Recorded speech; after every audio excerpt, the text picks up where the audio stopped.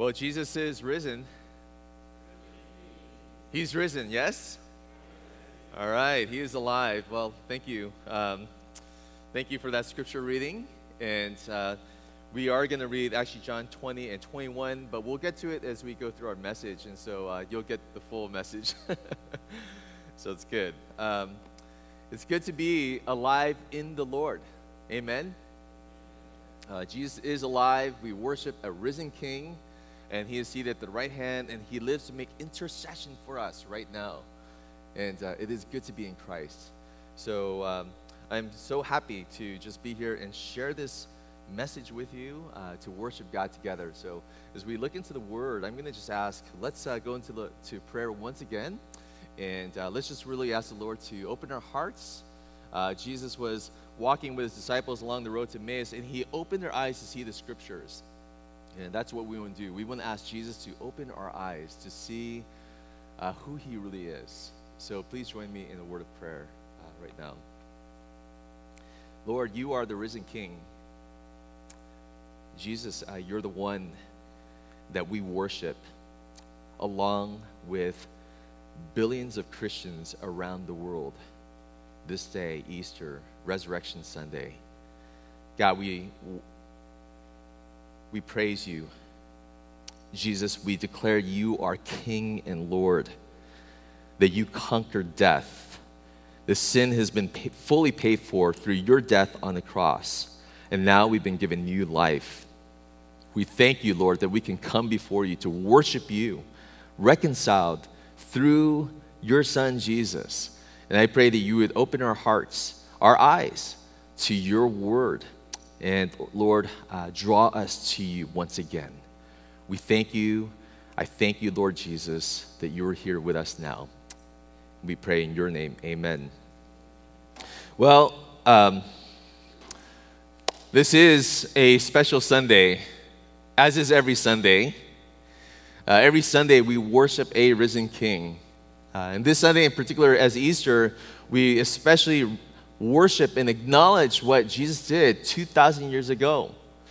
And my question to all of us here is, what difference does Easter make, right?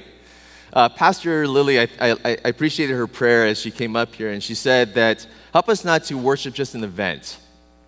That we don't just look at once a year, we come for Good Friday service, and Easter, and like this is some special event. That's not what this is about.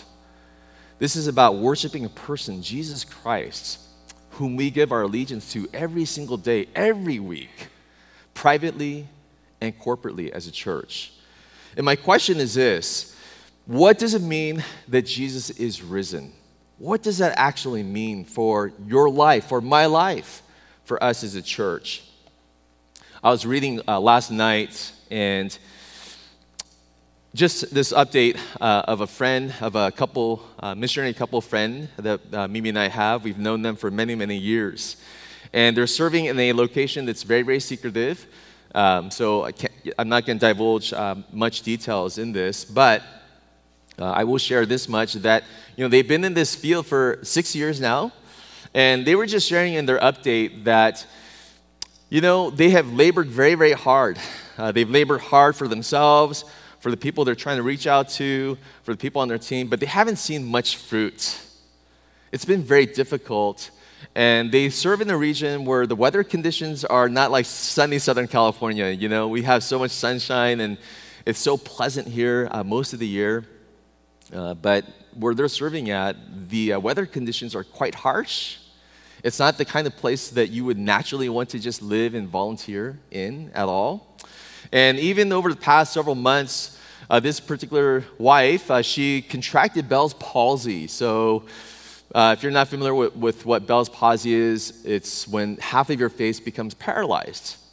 She came back to the States, tried to recover, but she didn't have enough time to recuperate. There was not sufficient time to rest, but she had to go back into the field. So there she is. She still has Bell's palsy. And, as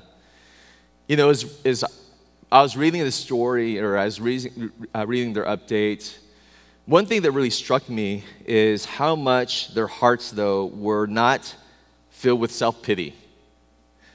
It's very easy to just say, hell, woes, look at my situation. Oh, this is so terrible, this is so awful, and to try to elicit pity. But that was not the point of why they were sharing these things. In fact, their newsletter was filled with praise to God, filled with gratitude to God.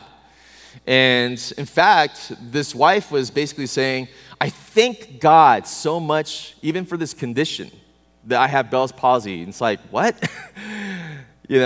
Thank God for Bell's palsy. Why? Because of this, it's given her access to the people group she's actually trying to reach out to, who happens to have a specialist or a medical specialist in this field. And this has been, you could say, kind of a hidden blessing in disguise for her. And even though the treatment she's getting is far superior than the kind of treatment she would get here, and it's definitely not very pleasant, her heart was just filled with gratitude, with praise. And they are learning to trust God. They're learning to trust God for their work, the future, their health, all of these things. They're learning to just trust God completely for.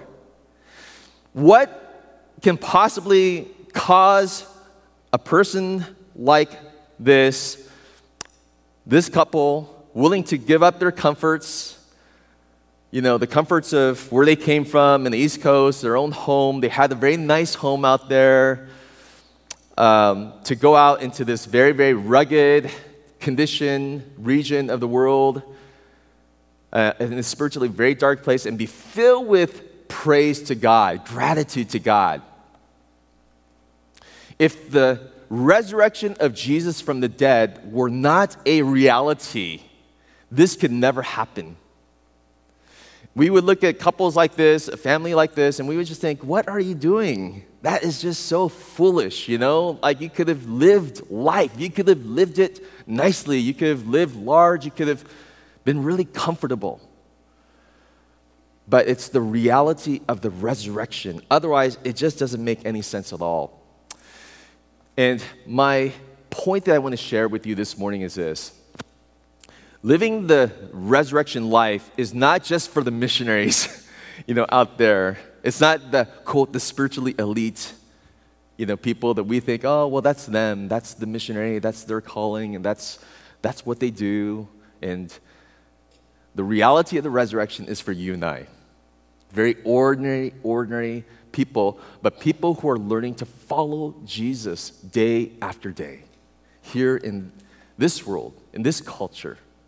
What does it mean to follow Jesus, to believe and trust in the reality of the resurrection as followers of Jesus living in Los Angeles, Monterey Park, living as a full-time mother, as in the marketplace, as a student in your schools? What does it mean? What difference does it mean? And what does it mean when we are faced with our own challenges and struggles, and when we're faced with doubts, and we're faced with maybe temptations to question God's goodness? What difference does the reality of the resurrection make? Well, for these disciples in John chapter 20, what Vincent just read earlier, it made all the difference in the world. And it's because of John chapter 20 and John chapter 21 that the course of history has been totally altered, and our own life can be completely changed and transformed. So, let's go back to John chapter 20. John chapter 20, the disciples here are in a state of just absolute despair. Everything that they thought of when they thought of Jesus was completely just demolished at the cross. I mean, it was just all their notions or ideas about God, about Jesus, about what it means to follow. It just completely went away. And they're in the state of despair and hopelessness. In John chapter 20, we read this.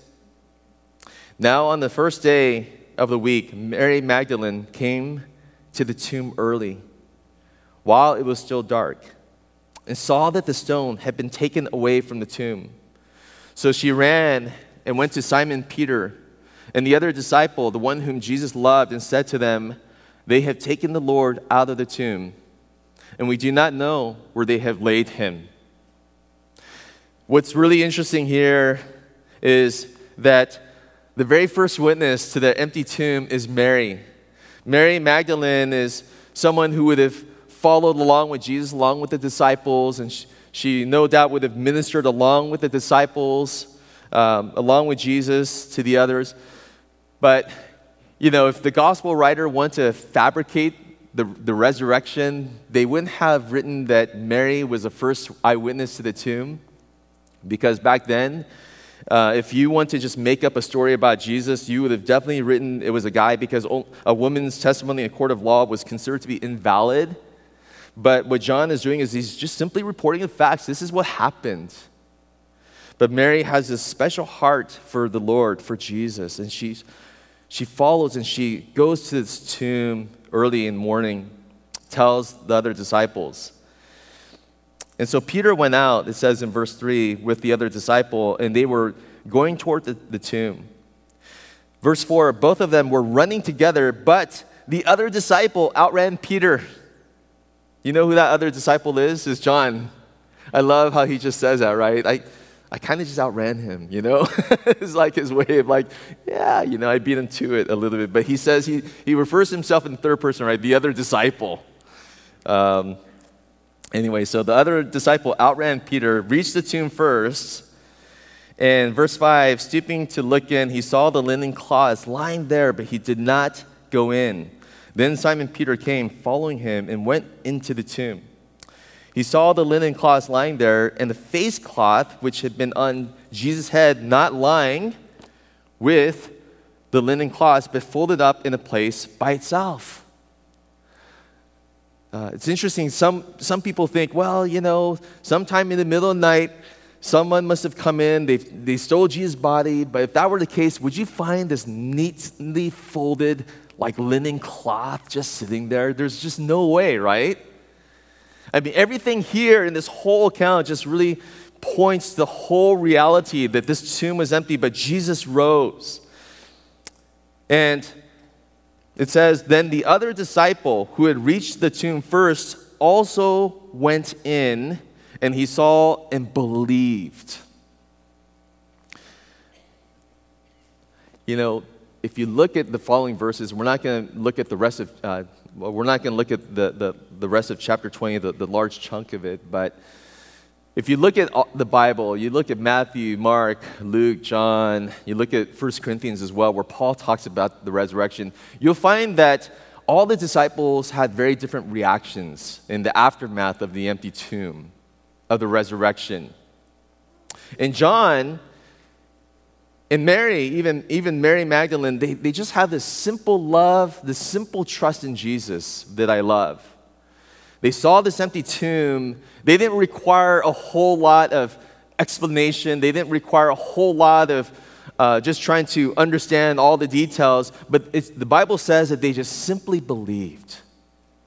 And what a blessing it is just to be able to just simply believe. Put your trust in Jesus. To simply believe. Peter was not like that. And neither was Thomas. We find later on, actually, that Thomas was one of these disciples. He was the scientist.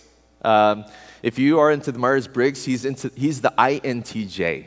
Are you guys into that? Okay, that's the scientist. So he's all about the facts, the data. He's the empiricist among the band of disciples. He needs the proof.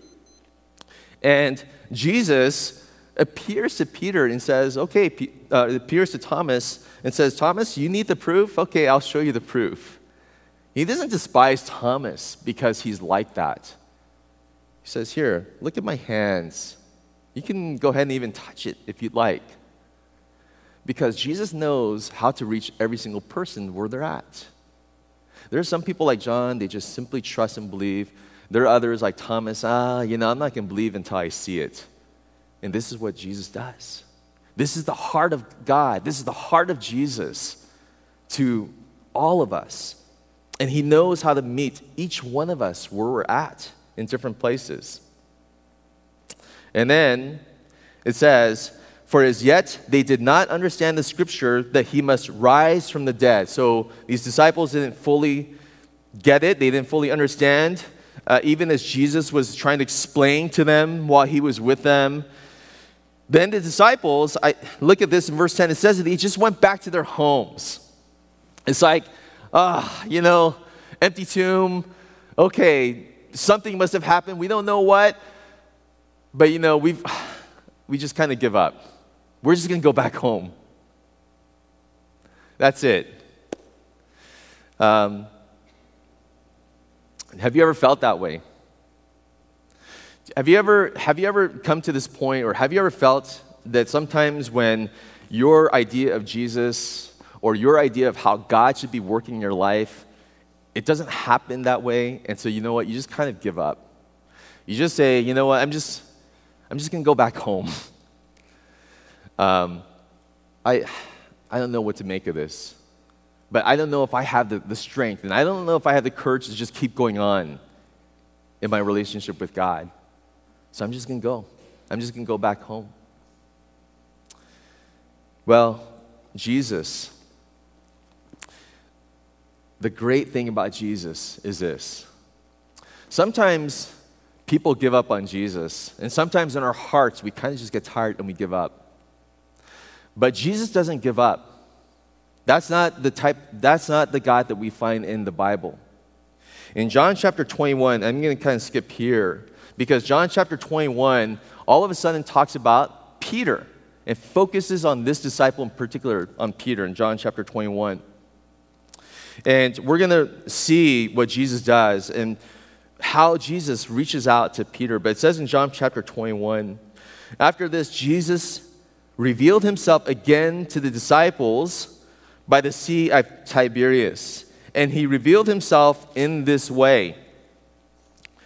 And John says, Simon Peter, Thomas, called the twin, Nathanael of Cana in Galilee, the sons of Zebedee, and two others of his disciples were together. And Simon Peter said to them, I'm going fishing. And they said to them, We'll go with you. We're going to go along. And they went out and got into the boat, and that night they caught nothing. Here's Peter, and he doesn't understand what's going on. All he knows, he's still in this kind of state where he's still filled with this shame, right? Because he had denied Jesus 3 times. He was the leader of of this band of disciples. He was the one who would boldly say, everyone else, they may fall away. I'm going to die with you, Jesus. Like, I'm totally there with you. I'm going to go all the way with you. And he had what we call just a major fail, a major fall. And he doesn't exactly know what to make of this empty tomb, but he's still in this kind of despondency, this kind of shame, and he's just saying, I'm going home. Hey, I'm just going to go fishing. Anyone want to come along? All right, I'll go with you. This is what he knows. This is what he's comfortable with. And here we find Jesus. Verse 4 says, just as day was breaking, Jesus stood on the shore. Yet the disciples did not know that it was Jesus. Jesus said to them, children, do you have any fish? And they answered him, no. He said to them, cast the net on the right side of the boat, and you will find some. So they cast it, and now they were not able to haul it in because of the quantity of fish. The disciple whom Jesus loved, therefore, said to Peter, it is the Lord.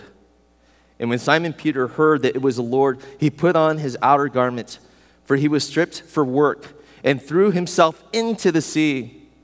The other disciples came in the boat, dragging the net full of fish, for they were not far from the land, but about 100 yards off.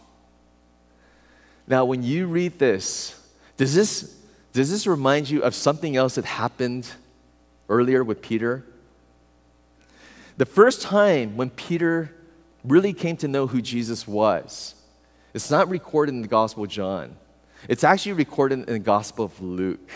In Luke chapter 5, he's going out fishing, and Jesus appears to Peter and says, "Why don't you let down your nets on this side of the boat?" And they let down the nets, and then so much fish went into the nets that the Bible says that the nets began to break. But what's interesting is this. In Luke chapter 5, as soon as Peter experiences this huge haul of fish, right? Something he's so familiar with as a fisherman, and then he's stunned, he's overwhelmed because he recognizes at that point who Jesus is. It says that Peter fell face down to the ground, and you know his words to Jesus at that point were this: "Lord, depart from me. Please, get away from, please. I am a sinful man." This was the words of Peter to Jesus. And he began to recognize who Jesus was right there. But here, in John chapter 21, the very same thing happens. Jesus uses the same way to say to Peter, "Peter, let down your nets." And this time, Peter's reaction is this. His reaction is to just jump into the sea and run towards the loving voice of his master, Jesus.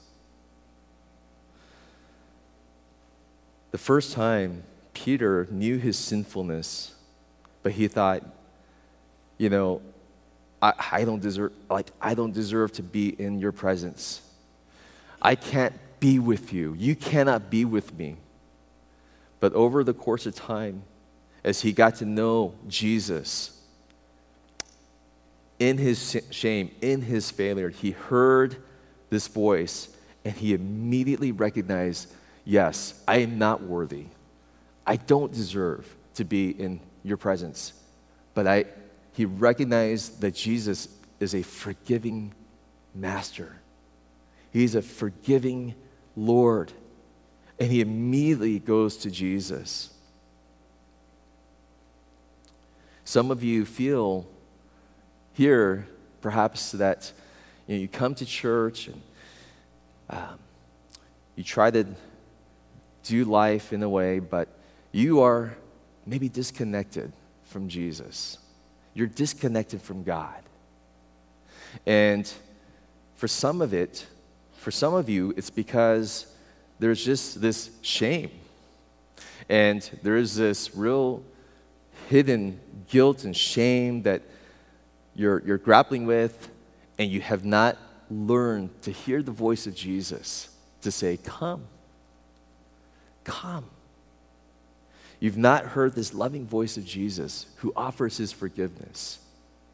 But this is who Jesus is. He offers his grace, his forgiveness to Peter. And we see it here when it says that when they got on the land, they saw a charcoal fire in place and fish laid out on it and bread. And Jesus said to them, "Bring some of the fish that you have just caught." So Simon Peter went aboard and hauled the net ashore full of large fish, 153 of them. And although there were so many, the net was not torn. Jesus said to them, "Come and have breakfast." Now none of the disciples dared ask him, "Who are you?" They knew it was the Lord. Jesus came and took the bread and gave it to them, and so with the fish. And this was now the third time that Jesus was revealed to the disciples after he was raised from the dead.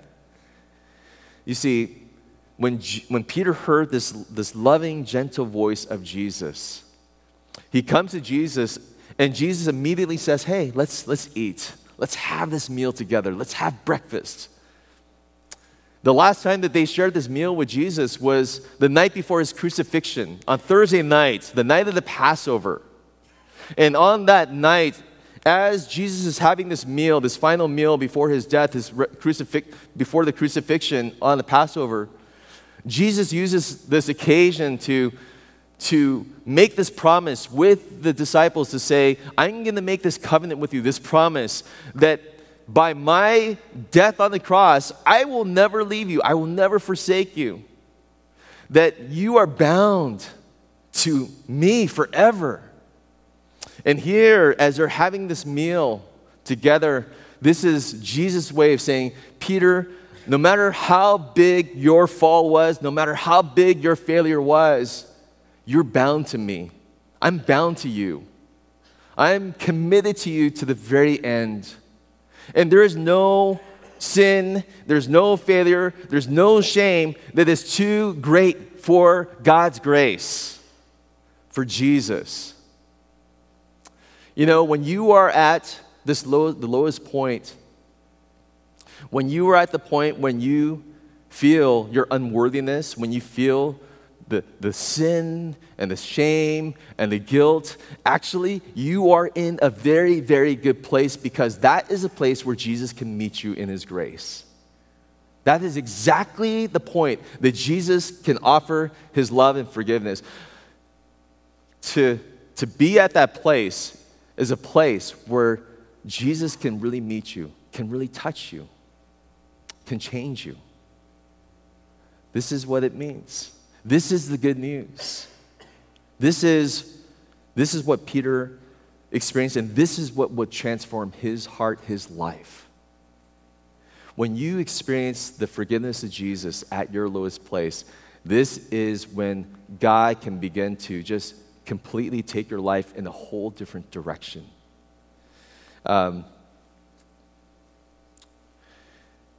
You know, I love, do you guys, my favorite musical, have you guys seen Les Miserables? Yeah? How many of you guys are Les Mis fans? Oh, yeah, good. I knew you guys were very special. Yeah, Les Mis is great. But I love that scene, right, where Jean Valjean is out of prison. And as he's out of prison, he goes to this priest's home. And this priest offers his hospitality, his kindness. But Jean Valjean, still hardened by 19 years of being in prison, he takes the priest's candles, he takes all the silverware, and then, you know, he really just abuses this priest's hospitality and his kindness, and he tries to make way. The police catch him, and then they return him back to the priest. And as they return back to priest, Jean Valjean, like, he's expecting, okay, this is it. You know, I'm going back to prison. My life is over now. But the priest does the very opposite, right? What he does is he tells Jean Valjean, well, you forgot these things too. You forgot these, like, silver candle holders. Let me give this to you. This belongs. Why'd you leave without these? And he experiences complete grace. And the priest's words to Jean Valjean is, I've purchased your soul for God. I have purchased your soul for God. And that's the turning point in his life. That's the turning point in which Jean Valjean goes from the cynical, hardened criminal to someone whose life is now dedicated to serving others selflessly, to completely giving his life to other people. And this is what Jesus does. What Jesus does is this. He will expose sometimes our false trusts, our false hopes, all those things that maybe in our life that we were leaning on. And when you experience the failure of those false hopes and trusts, and you're at this point where you feel like giving up, shameful. This is the point where Jesus can most show his grace. That he is what your heart is looking for. And this is what happens. Verse 15, when they had finished breakfast, Jesus said to Simon Peter, Simon, son of John, do you love me more than these? And he said to him, yes, Lord, you know that I love you. He said to him, feed my lambs. He said to him a second time, Simon, son of John, do you love me? And he said to him, yes, Lord, you know that I love you. And he said to him, tend my sheep. He said to him the third time, Simon, son of John, do you love me? And Peter was grieved because He said to him the third time, "Do you love me?" And he said to him, "Lord, you know everything. You know that I love you." And Jesus said to him, "Feed my sheep." 3 times Jesus asked, and that third time especially just gets right at Peter's heart, because Peter knows that Jesus could see his heart. He knows his heart completely. And Jesus wasn't asking 3 times because he's trying to rub it in or to berate him or anything like that. It was actually just as Peter denied Jesus 3 times, Jesus is saying to Peter 3 times, "Feed my sheep. I forgive you. If you love me, do this out of your love for me." It's Jesus' way of restoring Peter, saying, "Now you are really useful. You're really useful for my purpose." Some of us may not be very useful for God's purpose because we're still too strong for our own good.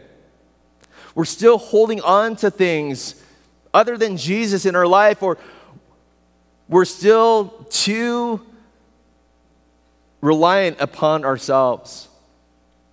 But Peter has to be humbled. He has to come to this point where he realizes the deep love and forgiveness of Jesus, but he has to come to this point where he sees that in his power, he's a failure. He can't do it in his strength. But when he looks to Jesus, Jesus is the one who can do it. Hudson Taylor, the great missionary to China, one time when he was speaking at a church, someone introduced Hudson Taylor and they said, "Here is Hudson Taylor, this great servant of God who goes to China, he's preaching the gospel." And Hudson Taylor, as he comes to the pulpit and he goes before the people, he said this. His words were just simply, "God uses those who are weak enough to rely upon him." That is very true. Are you too strong for the Lord to use? Peter had to recognize that apart from Jesus, he's completely powerless, completely weak. But when he comes to this point of complete failure, this is when he experiences the power and the grace of Jesus. And when you know your weakness and you know how much you need Jesus day after day, you're in a prime position to be used by God. Your greatest qualification to be used by God is not your strength. It's not, filling out the strengths finder. Okay, what's my strengths? What am I really good at? Your greatest qualifications is your weakness, relying completely on Jesus. That's what it means. And this is why Jesus can now really use Peter. "Peter, you're qualified now. Tend my sheep. Feed my sheep. Now you know." And this last part says this. "Truly, truly, I say to you, when you were young, you used to dress yourself and walk wherever you wanted. But when you are old, you will stretch out your hands, and another will dress you and carry you where you do not want to go." This he said to show by what kind of death he was to glorify God. And after saying this, he said to him, "Follow me. Follow me." See, this last part is Jesus telling Peter, so far it's really great, right? It's like his love, his forgiveness, this is really great. And then this last part, Jesus basically tells Peter, "Peter, your life is not going to end well. In fact, to stretch out your hands, to have someone lead you where you don't want to go, to stretch out your hands was another phrase to say that you are going to be crucified." This was a common phrase, stretch out your hands, because it would lead to the cross. And this is what Jesus is revealing to Peter. This is the kind of death that he would glorify God. And then Jesus calls to Peter, "Follow me now, follow me." It is the grace of God that can take you and I, sinful people, people who are failures, right? Sinful people, to experience His grace, His forgiveness, but then to turn our life away from ourselves, away from our self-pursuit, our self-goal, our own kingdom, to pursue what Jesus wants us to pursue. This is the grace of God. This is the gospel. Peter, who oftentimes spoke before he thought, who was brash, who was bold, who was filled with pride, who thought, I can do this. I can handle it. I can do this. Had to be humbled. But only as he's humbled does Jesus say, okay, this is now the death you're going to glorify me with. It's the complete, his life would be completely transformed from himself to serving Jesus, to being a witness to Jesus to the point of death. And history records that Peter was indeed crucified. And he was not crucified, he was crucified upside down. Why? Because Peter said, I'm not worthy to be crucified in the same manner as my Lord. So please crucify me upside down. So church history records that he was crucified upside down. Jesus calls you and I, if we call ourselves believers, followers of Jesus, those who have received his grace, those who know his forgiveness, it's his power that can work, but he calls you and I to follow him all the way to the very end. And whatever it is that you and I go through, whatever challenges, whatever situations, whether it's health challenges, work challenges, whether it's financial, whatever it is, but in those, the day-to-day of life, what does it mean, going back even to the beginning, that our hearts can joyfully and with gratitude just praise God, saying, God, my life belongs to you. Jesus, you gave yourself for me. The reason why Jesus could ask Peter to follow him to death is because Jesus himself would give his life for Peter first. Jesus told Peter, where I go, you cannot follow, but I will lay down my life for you.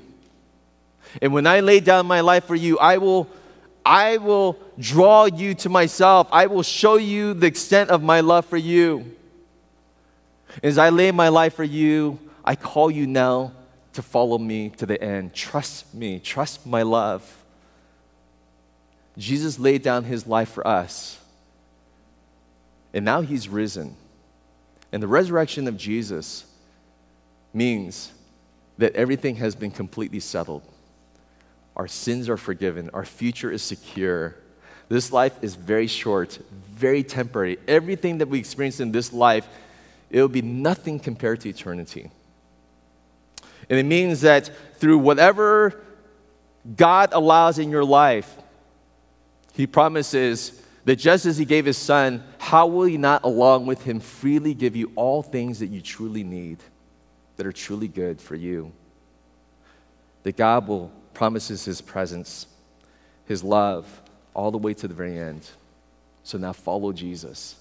Follow Jesus. Glorify Jesus with your life. Glorify God. Our life to be freed now in service to God and to others. This is the resurrection. This is the power of the gospel. And as Herman Bavinck said, that the resurrection of Jesus is the amen of the Father placed upon the it is finished of the Son. Jesus is alive. He is alive. He is King. And he reigns. And he gives you new life.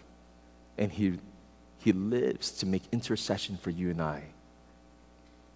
And so through the power of Jesus, let us follow him. Let's pray.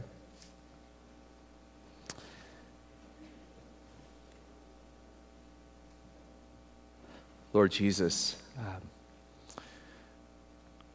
Lord, teach us what it means to follow you, to live the life that you called us to live, a life of love to you, a life of love to others through the power of the resurrection. We thank you, God, for your redeeming grace, your forgiveness of our major fall, of our sins. We thank you, Jesus, that you are the one who is alive, that we follow a living God, a living King. Amen.